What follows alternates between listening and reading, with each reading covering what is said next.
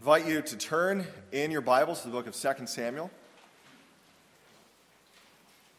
While you do that, I'll mention something that has been beneficial to me throughout the years. Has been to take the bulletin, and at this time in particular, we've got the songs in the bulletin. Maybe you don't have a hymnal at home, something that I would encourage you to correct. We do have hymnals here also, it's available online. But to choose whatever perhaps was just your favorite song from a Lord's Day and sing it every day for the next week. Maybe begin your day that way, or maybe bring that into your family. I've found that, as I'm sure others of you have, to be so helpful in bringing us back into a sense of devotion to the Lord. Sometimes you don't know what to sing. Well, these things are chosen for a reason, and it'll bring your mind back to what we heard about as well. Now, this evening, we come to 2 Samuel chapter 2, 2 Samuel 2, and this particular passage that we're going to be in was the text that first caused me to want to preach through this book of the Bible. A number of months ago, back in June, as we were getting ready for the cadet campout, I happened to be reading through 2 Samuel devotionally, and I came to this passage, and I thought, what is this? What do you do with this text? And usually the only way I can justify spending a significant amount of time reading commentaries on any particular passage is to try to preach from it. And it has been my experience that every portion of the Word is valuable.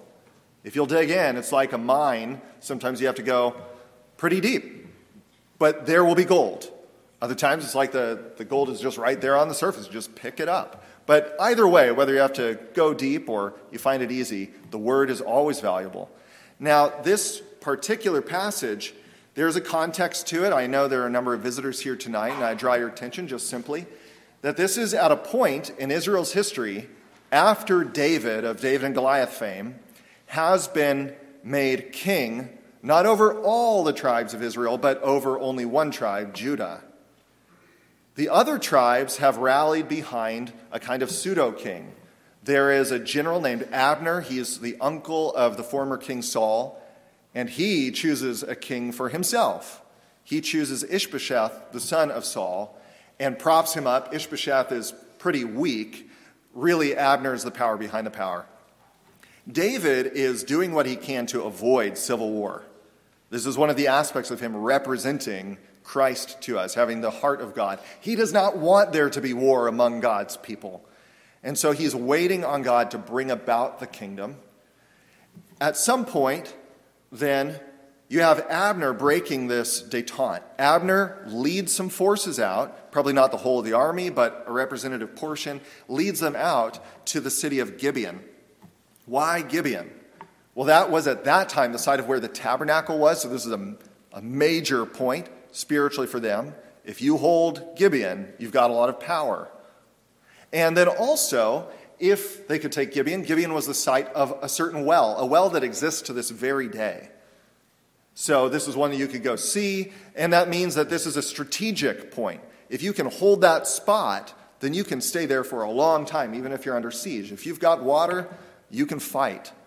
And so Abner goes out, and then David's forces, led by one of his generals, Joab, go out to meet him. And they are sat on either side of this well, and that brings us up to our story tonight. Now, I will advise you, we're not going to focus on verses 12 through 16. We're simply going to read through them. They provide context, but they may seem a little strange to you. Verses 12 through 16 describe how each army selects a number of men, 12 men, to go and fight. And it ends up being a fight to the death. You go, what is this here? Is this for amusement? Even though some translations will say, let them play before us, or let them have a contest before us. But in the ancient world, this was a fairly common practice. In fact, it's probably best known to you through the story of David and Goliath. Remember, David and Goliath are representing whole armies. And the agreement that the two armies made was, whoever loses, that side is understood as having lost. And this was a way in the ancient world that they would try to avoid bloodshed, especially if you're dealing with a people who are in principle united together, as the tribes were, trying to avoid bloodshed. What quickly happens, though, is that they reach a stalemate Both sides lose the same number of men, and it blows up into a full-scale battle. It's everything after that battle that our attention will go to. Let's give our attention to verse 12 and following. Abner, the son of Ner, and the servants of Ishbosheth, the son of Saul, went out from Mahanaim to Gibeon. And Joab, the son of Zeruiah, and the servants of David went out and met them at the pool of Gibeon.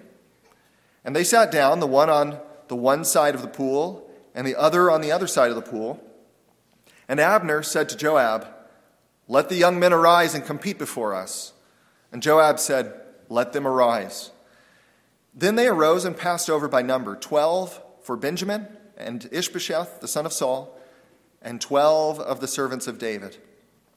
And each caught his opponent by the head and thrust his sword in his opponent's side, so they fell down together. Therefore that place was called Helkath Hazurim, which is the place of the stones, which is at Gibeon. And the battle was very fierce that day. And Abner and the men of Israel were beaten before the servants of David. And the 3 sons of Zeruiah were there, Joab, Abishai, and Asahel. Now Asahel was as swift of foot as a wild gazelle. And Asahel pursued Abner. And as he went, he turned neither to the right hand nor to the left from following Abner. Then Abner looked behind him and said, "Is that you, Asahel?" And he answered, "It is I." Abner said to him, "Turn aside to your right hand or to your left, and seize one of the young men and take his spoil." But Asahel would not turn aside from following him. And Abner said again to Asahel, "Turn aside from following me. Why should I strike you to the ground? How then could I lift up my face to your brother Joab?" But he refused to turn aside. Therefore, Abner struck him in the stomach with the butt of his spear, so that the spear came out at his back. And he fell there and died where he was. And all who came to the place where Asahel had fallen and died stood still. But Joab and Abishai pursued Abner. And as the sun was going down, they came to the hill of Ammah, which lies before Giah on the way to the wilderness of Gibeon. So ends the reading of God's word. Let's ask his blessing. Heavenly Father, we plead your blessing upon our time considering your word together, that you would speak. Lord, cause your word to find its right application. Guard us from error and grow us in every way, that we would fight the good fight, that we would wage our war appropriate to your kingdom. We ask these things for the glory of our King Jesus, for in his name we pray. Amen.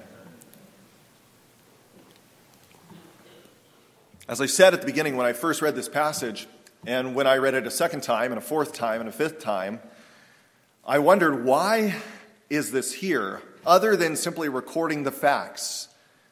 And there are parts of Scripture that I think we may never know much more than that they recorded the facts. We don't know all the purpose. And yet, as a rule, the apostles tell us that these things were written for our learning in order that we might gain wisdom. Now, there are parts of the Old Testament that are special pictures, symbols of Christ. And then there are parts, often in the very same passage, which are especially given to teach us wisdom. Both are valid, both are necessary. Now, the Spirit's purpose in this passage might not be immediately clear, but I would place before you a parallel that I think when you hear it, it will become very apparent. Asahel is fighting on the side of the Lord. He's fighting on the side of the chosen king and of the chosen kingdom. And so, if there's a right side here, he's on it. And he is called to fight in a way that would lead towards victory. Now, we are not called into the same kind of fight for our faith. As it says in Ephesians 6, our enemies are not flesh and blood. There are times and places where physical combat is necessary, but in terms of enlarging the spiritual kingdom of Christ, we wage a different kind of warfare. 1 Timothy 6, verse 12 makes it clear, though, that martial imagery is totally appropriate to our calling. We should feel like we are in a fight because it says, fight the good fight of faith. Now, picture the soldiers, as it says, who come upon the body of Asahel, the grisly sight that they see. I'm sure it made some of us uncomfortable just to hear it read from the text, let alone to see something like that. And it says that they halted and looked at what they saw. And the Holy Spirit, through this story, desires you to do something similar, to stop and to look and to consider how you engage, how you fight the enemy that we are up against. How are you fighting? This is not hypothetical. This is real. This is every day that you are involved in a fight. And while on the one hand we want to learn from those who fight well, sometimes we actually learn some of the best lessons from those who fail in their fight. We ask strategic questions. Where did it go wrong? What can we learn here? And so this evening, Lord willing, we're going to consider 3 fairly straightforward lessons from this text. 3 lessons that we learn from Asahel, or 3 exhortations, and I'll announce each of them as we come to them. I do want to state, Asahel is not an entirely ruined character in Scripture. He's not completely without commendation. There are good things about him, things that we do want to emulate. And that's true of Christians in general, isn't it? One of the blessings of reading Christian biography is to learn both the strengths and the weaknesses of others. And we should remember, even in the case of those who fall hard, that there is usually something good to learn from them. One of my favorite biographies is published by Banner of Truth. It's that of A.W. Pink. Very complicated man, very colored life theologically, and yet wonderful to see his strengths, one of really the juggernauts theologically in his time, and yet so complicated. Here you see one of Asahel's strengths in verse 19, and Asahel pursued Abner, and as he went, he turned neither to the right hand nor to the left hand from following Abner. Now, there's a sense in which your pursuit of the enemy should be like that, where you bring the fight to the enemy, where you are single-minded. You don't swerve to the left hand or to the right hand. You don't stop and play games in Christian life. All of us need to be reminded that. Don't stop and play games. Don't turn to the right, to the left. You keep going on a straight line, a narrow path. But there are also tremendous problems, as we're going to see, in what Asahel does here. And this is our first lesson that we find.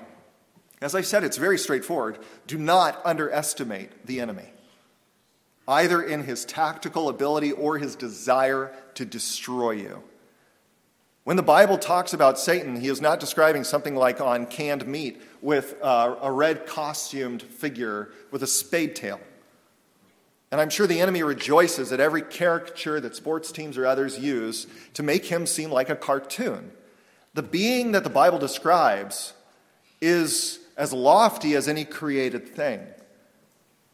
And his sole mission in his mind is to degrade all that he possibly can, to steal, to kill, and to destroy. We are not to underestimate our enemy. Now, who was Asahel's opponent here? Abner. Abner, just think about who he is for a moment. He is a general, the general, living at a time in history when generals stood at the front of the battle line. And he's survived for decades, and he's older. He's the uncle of Saul. This man has seen things. He is strong, fierce, and he's the kind of man who knows not only when to fight, but he knows when to leave, when to conserve his strength. He didn't flee simply because, he's scared. This is a tactical maneuver. He still wants to kill everyone he can. And not only is he strong, he's cunning. And you get the sense of this, the fact that he's ready to fight even when he seems on the run. Asahel thinks, I've got the upper hand. His back is to me. And I doubt that this is the first time that Abner would have practiced or used this move of the back end of a spear to kill someone. This is not only strength, the kind of strength of I don't know, but I'm guessing it's not easy to drive a pole through a person. He's strong, he's cunning, he's deadly. And the Lord would call to your mind, if Abner can be that dangerous, how much more dangerous is our enemy? Sometimes he is his most dangerous when he seems like he's on the run. Have you not experienced that? You feel like you're experiencing a measure of growth and victory in your Christian life. You've had a great week. That sin that you normally struggle with, you seem to be, it's on retreat. And those are often the times when we are most in danger. Our guard is down. And Satan knows how to use the back end of a temptation, not just the front. If he cannot drive you down, for instance, by hedonism, just pouring yourself into the pleasures of this world, then maybe he can get you by hypocrisy, where your heart would really love to have all those things, and you cherish them in your heart, but you don't dare let anyone see you doing any of those things, but the love of the sin is still there. Satan can use the back end as well as the front end of temptation. And we are not to underestimate him. As it says in 1 Peter chapter 5, verse 8, be sober-minded, be watchful. Your adversary, the devil, prowls around like a roaring lion, seeking someone to devour. The fact that it says sober-minded here, I think, is worth dwelling on, because so much of our culture drives towards the opposite of that. Frivolity, lightness of being, laughing, ha, ha, ha. And it's good to laugh. I don't want you to mistake. But on the other hand, there is a danger that when we enter into many of our entertainments, they lull us into putting our guard down. Immediately following the laughter comes the temptation. Do not make a joke out of the way that the Lord has warned us that all of these temptations are meant to drive a wedge between you and communion with God, service to him. Again, 1 Peter 5:8, be sober-minded, be watchful. Your adversary, the devil, prowls around like a roaring lion, seeking someone to devour. Far more time could be given to the strategies that the enemy uses, the cunning of the enemy. We simply don't have time for it tonight. I would make a recommendation, a strong recommendation. And I don't make it as being the easiest book to read. I remember a pastor putting in my hands Precious Remedies Against Satan's Devices. If there was ever a collection of sermons on spiritual warfare, that might be the best one I have ever heard of or read. Precious Remedies Against Satan's Devices by Thomas Brooks. I bring that before you because this is so important that we do not underestimate our enemy. And yet that is the reality, I think, on a day-to-day basis. We often live as if Satan is out there and that his power is not, through any number of means, being made present to us. There's a second warning here, and it is just as vital as the first one. The first was a warning concerning Satan who is outside of you. The second has to do with a danger that comes from within. In this passage, the Holy Spirit causes us to remember the peril of pride and presumption, thinking of yourself too much. In the first place, he looked at Abner and he thought too little, and then he looks at himself, and Asahel thinks too much. Now, if there was somebody who had, a right to be confident in the flesh, Asahel is one of those men. There's a passage in Scripture, in fact, two of them, that list out David's so-called mighty men. These are the Navy SEALs of their time. These are the Green Beret. They are the mighty men, and Asahel's name is listed among them. And for that reason, perhaps he thinks, I am an equal to Abner.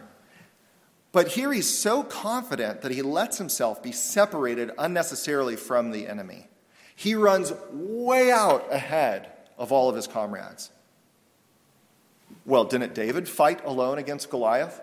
Weren't there other instances of single combat in the Scripture? There is a difference.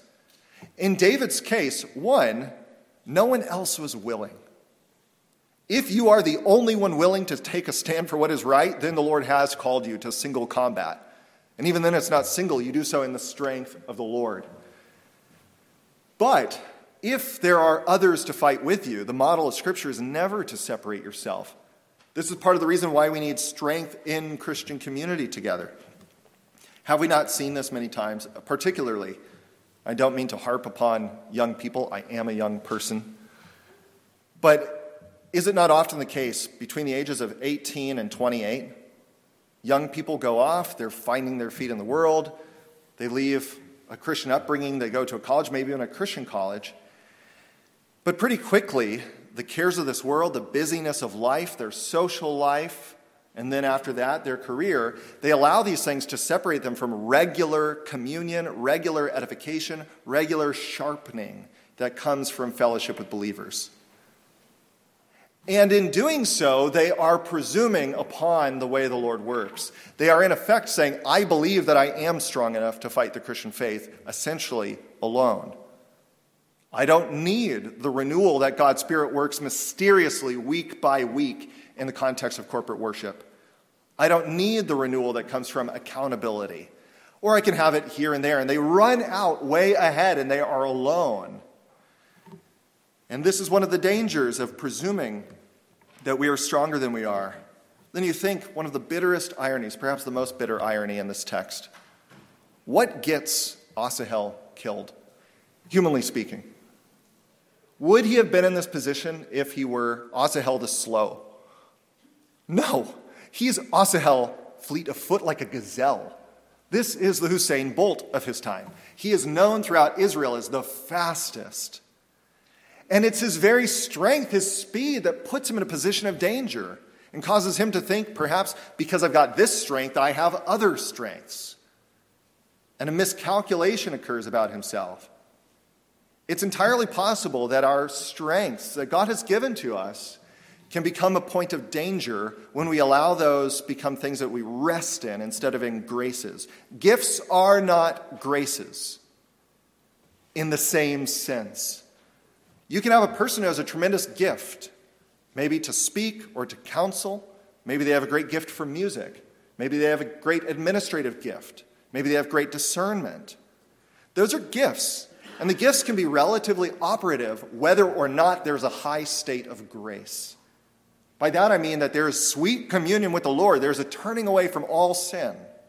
That there's an ongoing thirst to be about the Lord's work.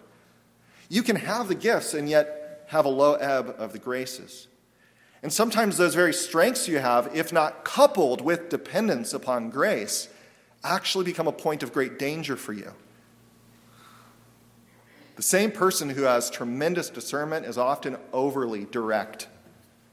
And they cause fractures in their home or in the church because they speak without tact. And maybe they're right, 99 out of 100 times. But there is more to Christian community, to bearing the image of Christ, than being right. Is that not true? There are plenty of other ways, which again, we don't have the time to go into all the different ways that we endanger ourselves through these things. But they are to be considered, or the person who is gifted with sociability. They're very sociable. They seem to fit into every crowd. But then they discover that they are relatively spineless. They crave so much the opinion, the favor of people. And so things that may be a strength, we have to bring these before the Lord and say, Lord, please protect me. Please make me a rounded person. Christ was rounded. Too often I think that we like being identified with our strength and we neglect. Sometimes say, that guy neglects leg day. And he's disproportionate. And there are people who spiritually do that too, right?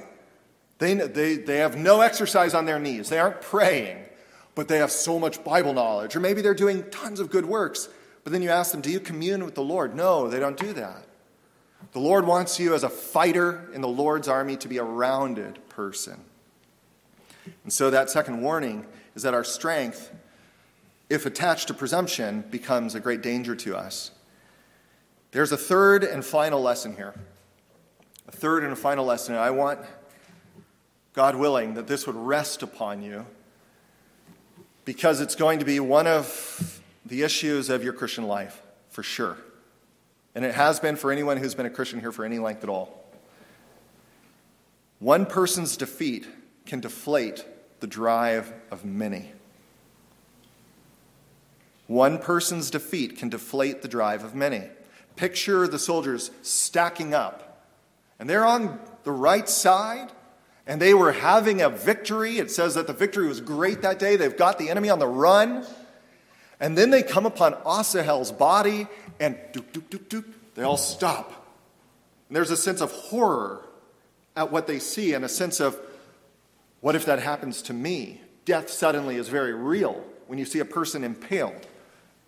Especially if it's somebody that you admired, a mighty man. And the same thing happens in the church. Sometimes the seemingly mightiest among us, male and female, fall catastrophically. And the temptation is for God's people to stop there, or for there to be suspicion sown. Remember, Abner calls back and he says to Asahel, how am I going to lift my face to your brother, this other general, my only real equal besides David, if I kill you? He understands that there are political ramifications, not just military ramifications. And there's going to be bitterness, suspicion sown for years, and we're going to see that in the chapters that come. Asahel's decision has big consequences beyond his one life. And it's the same in the church too. If you fall, it's not just about you. That's one of the means that the Lord uses to bring us out of indifference and bring us back to genuine repentance. Sometimes, I know I'm speaking something that you have experienced if you're in the Lord, because I have experienced it. Too many times to number, where you're upset at a sin, but then you look down into your heart and you realize it's mainly because of the way it affects you. Love your neighbor as yourself. You're fighting with an army, not single combat. And when we fall, we have the possibility of stopping others too in their tracks, where they wonder, is it even worth being a Christian when they see you drive off the rails and indulge every sin? Is it worth being a Christian? Look with me at verse 17. This is the turning point in the story. But Joab and Abishai pursued Abner. That's a beautiful text. But Joab and Abishai pursued. These are the very brothers of Asahel. He's their little brother. You might expect if anyone is going to halt and stop and be frozen or fall down on their knees in grief, it would be those men. But no, they see in this moment all the more reason to bring the fight. The best they can do is to plow forward. And I hope, oh God help us, that if we should see a brother or sister fall, in the first place that we try to restore them. Thank God, in most instances, when people fall into grave sin or doubt, it is not unto death. It is not an impalement like this. And even if it were in our sight, we serve the God of resurrection, and we should hope. But when that happens, it is especially incumbent on the leaders of the church, set the tempo. Do not stop.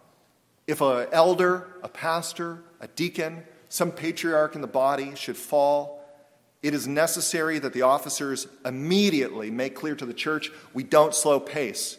Their fall is not reflective of your calling. You keep going. You keep going. And what they experience is, nevertheless, an overall victory. We'll come to that in the weeks that come ahead from this. You see something like this in the Apostle Paul, where he says, one of his own companions, one of his own assistants, Demas, he says, has forsaken me, having loved this world. Yet I press on toward the prize of the upward calling. Even as we considered this morning, you take your eyes off of that person or those people or that whole denomination, whatever it is, that you go, oh, they've fallen, and what does this mean for the church? It was never about them. The battle never hinged on an individual or any one federation or denomination. God uses these, but it hinges on the victory assured to us in Christ. And that's where these things come back to the gospel, something that I wish Asahel had considered here. God covenanted to David that he was going to be king over everything. God can't lie. David wasn't going to live forever, which means it was only a matter of time before all things were brought under his authority. And with that in mind, perhaps if Asahel had considered that more, God has covenanted, he cannot lie, it's going to happen. That wouldn't make him a timid fighter, but it would make him fight wisely, to stick within the bounds of wisdom as he fights. It was still necessary to fight, but he doesn't have to go out and claim a vainglorious victory for himself. And God hasn't called any one of us to be the force that changes the world. He's called you to be a presence in your family, your community, your workplace, to be faithful. We are, on the whole, more like Boaz, more like Ruth. Christ is our better than David. What it says in Colossians 2:15 is true. It says concerning Jesus, he has disarmed the rulers and authorities and put them to open shame by triumphing over them in him. Christ has defeated our enemy. He will not lose. And out of that, we are called to fight in his way. And I encourage you, brothers and sisters, be on guard against presumption. Be on guard against presumption. Ask the Lord to cultivate in you a meek, a contrite heart. In his sight, that's beautiful. When you don't feel, it should be better that others would say what your strength is and that you should feel weak. That's not a terrible thing, to feel constantly weak. And may the Lord help you to put on the armor. In fact, we'll close with these words. I invite you to turn with me and look at Ephesians chapter 6, and then we'll close in prayer.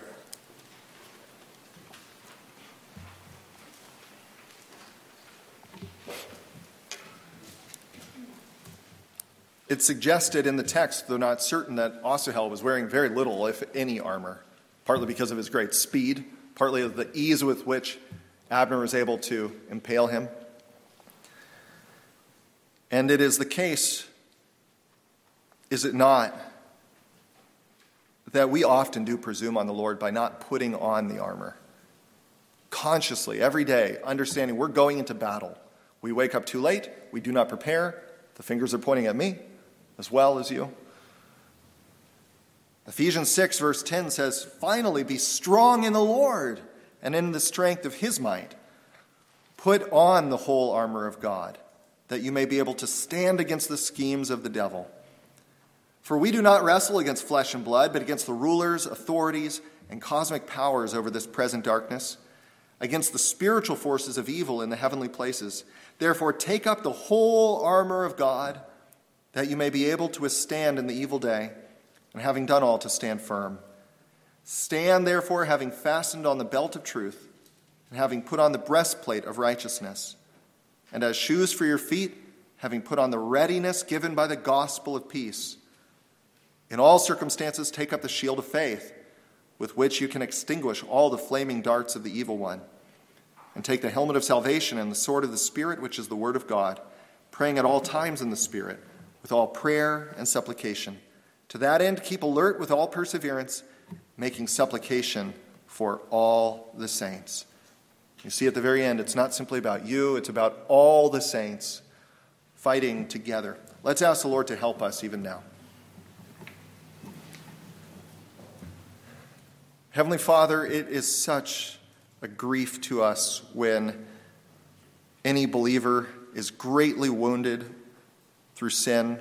The book of Hebrews warns us that many have pierced themselves through with sorrows and doubts by giving themselves over for a time. We pray on behalf of those, perhaps some even here, Lord, we intercede for them, that you would please restore them. You heal.